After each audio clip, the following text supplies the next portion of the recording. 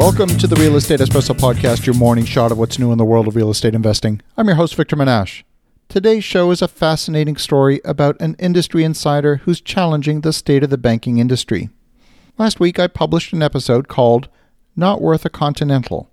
If you haven't listened to that episode, I suggest you stop today's episode and go listen to that earlier show first. Today's show is going to make so much more sense if you do.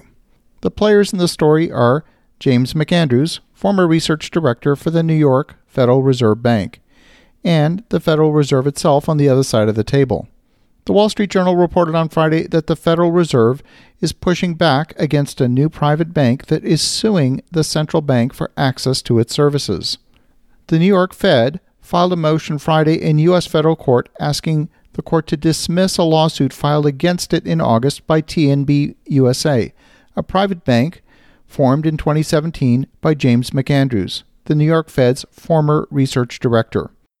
TNB is a bank chartered in Connecticut, and they sued the New York Fed for taking no action on its request to open an interest-bearing account at the central bank like those that conventional banks have and are necessary to gain access to Federal Reserve services.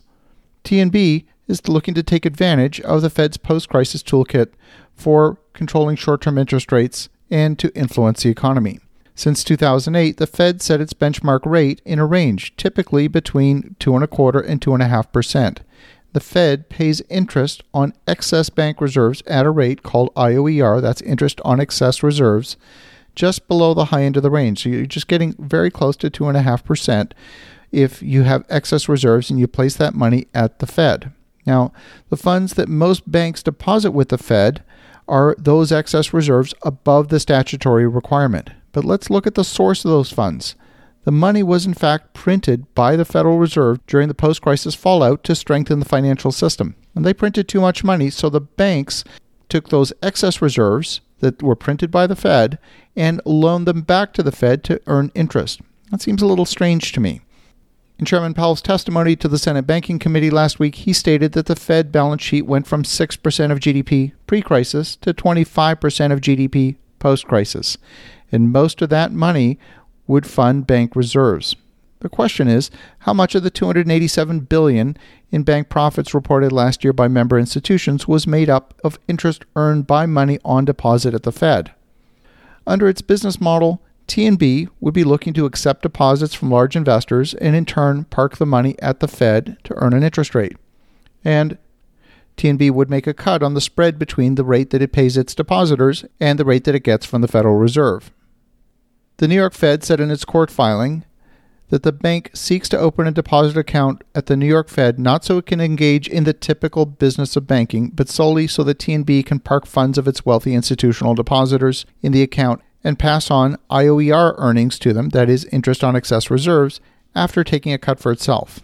The Fed has serious concerns that TNB's novel business model could interfere with its ability to carry out its policy mandates and to maintain financial stability and promote a healthy economy. That's what the New York Fed said in its filing.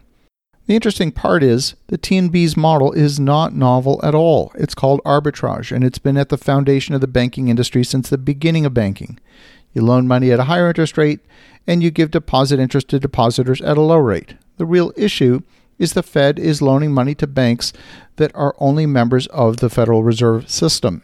TNB is a private bank and not a Fed member bank. Therefore, it doesn't automatically get to take advantage of all the same privileges that member banks do. It's a closed club. It took an industry insider, in this case James McAndrews, to expose the issue and to try and take advantage of the system that was put in place.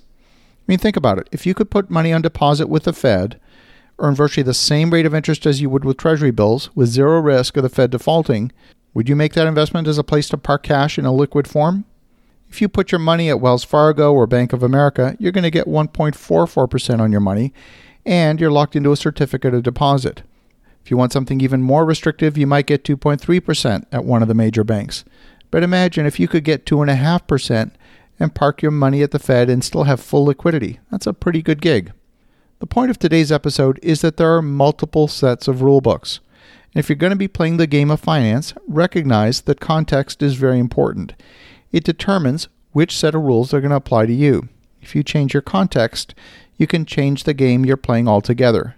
most people aren't playing the game because they simply don't know the rules. As you think about that, have an awesome rest of your day. Go make some great things happen. We'll talk to you again tomorrow.